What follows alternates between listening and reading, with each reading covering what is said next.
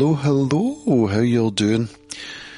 This is Cams with another episode of Quoth the Camser, and I'm sitting at my desk at 6:30 in the morning. This is the second day in a row that I've woken up at 5. In fact, this morning it was before 5, and I lay in bed until 5, and then decided to get up. So, yesterday was quite productive. I actually got some Acoustic Guitar I.O. podcast material edited, and I think I'm going to do the same again. Now it's Friday, so I was actually going to record an episode today anyway, and I would like to have done it out with the dogs. I'm planning to go out with the dogs about 8:15 once it gets light, and I've left my microphone in the bedroom, so I don't want to wake up my wife. So I thought, well, I'll just talk into the mic this morning. I'll do maybe 10-15 minutes and then crack on with some work. So yeah, it's been an interesting week, a positive week in many ways, but also a week of obsession. So what's happened? Well, we go back to 2005-ish? No, let's go further on than that. Let's say 2010. That's probably about the time that I started listening to the Pen Addict podcast, simply because I'm a bit of a stationery geek. And this week, I've been kind of rekindling that obsession, based mostly on the fact that my daily structure is not what I would like it to be. Now, take away the fact that I'm getting up at 5 in the morning. I'm looking for routine, I'm looking for structure, I'm looking for planning, I'm looking for note-taking. And so I started looking around the internet, and I had heard of bullet journaling before. I had heard of daily planners before, but it's not something I'd ever looked into for myself. However, when the post office sold in October, and I replaced the fountain pen that I had lost, which was a TWSBI Diamond 580, my love of fountain pens was rekindled, and I found myself starting to look at stationery blogs again, started listening to the Pen Addict podcast again, and before I knew where I was deep into jetpens.com and cultpens.com, looking at pens and stationery. Now, I found myself on YouTube, where I started watching some videos on paper planners.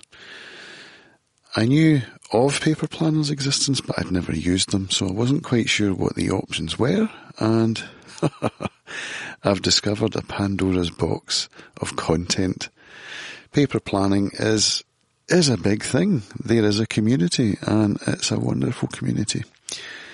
So this week really has been spent, at least my evenings anyway, have been spent researching paper planners and deciding what to get. So my daughter is actually going to join in with me as well.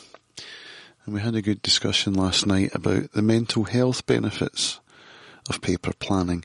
And, I can relate to this so well. This, as you'll know if you've been listening to this for a while, structure and workflow and planning are all things that I tend to discuss every time I switch on the microphone, because those are the areas that I'm really struggling with, is how to structure my day, how to work efficiently, and all of that. So I decided that I'm going to tie in my love of stationery into my business so that I can start to plan using fountain pens and nice paper.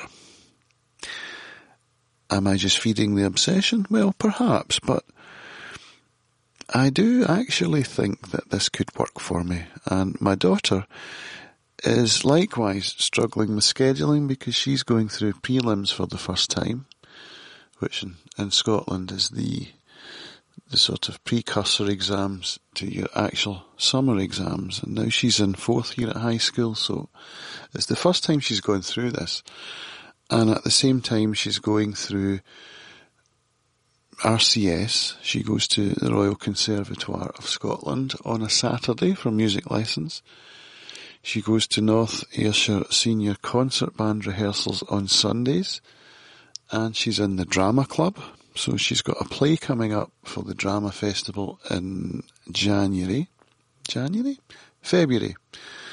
And there's a lot going on in her life, and on top of that we've been thinking about her future and having discussions. I won't go into that here, but suffice it to say that she's having some scheduling issues and is feeling a bit anxious and overwhelmed. So the two of us are going to get together. We're going to start sharing pens and stationery, stencils, paper, that sort of thing. So for her, I've bought a Stalogy A6 notebook, which she's going to start using as a bullet journal.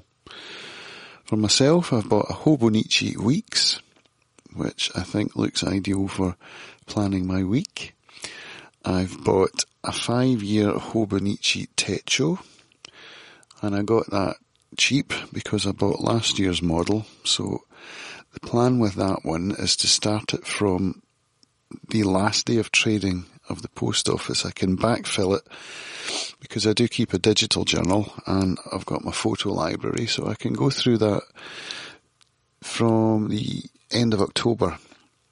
So that will be a kind of 5-year look at how my business is going. I'm going to keep that mainly for business things. That's the idea anyway.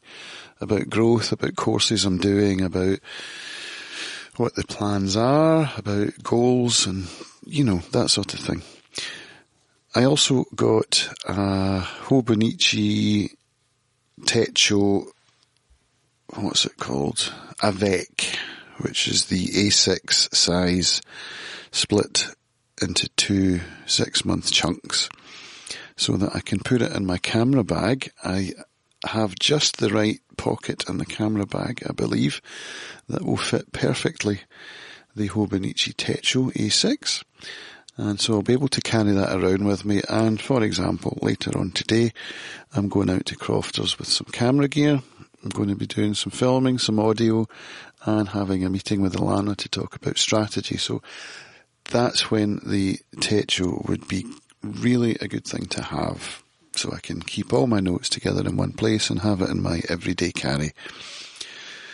Of course, I need something to write with. So I have ordered I've ordered a Jetstream 0.5 because Lindsay Scribbles, a YouTuber whose channel I've just found, she's using one of those and I really like how it looks.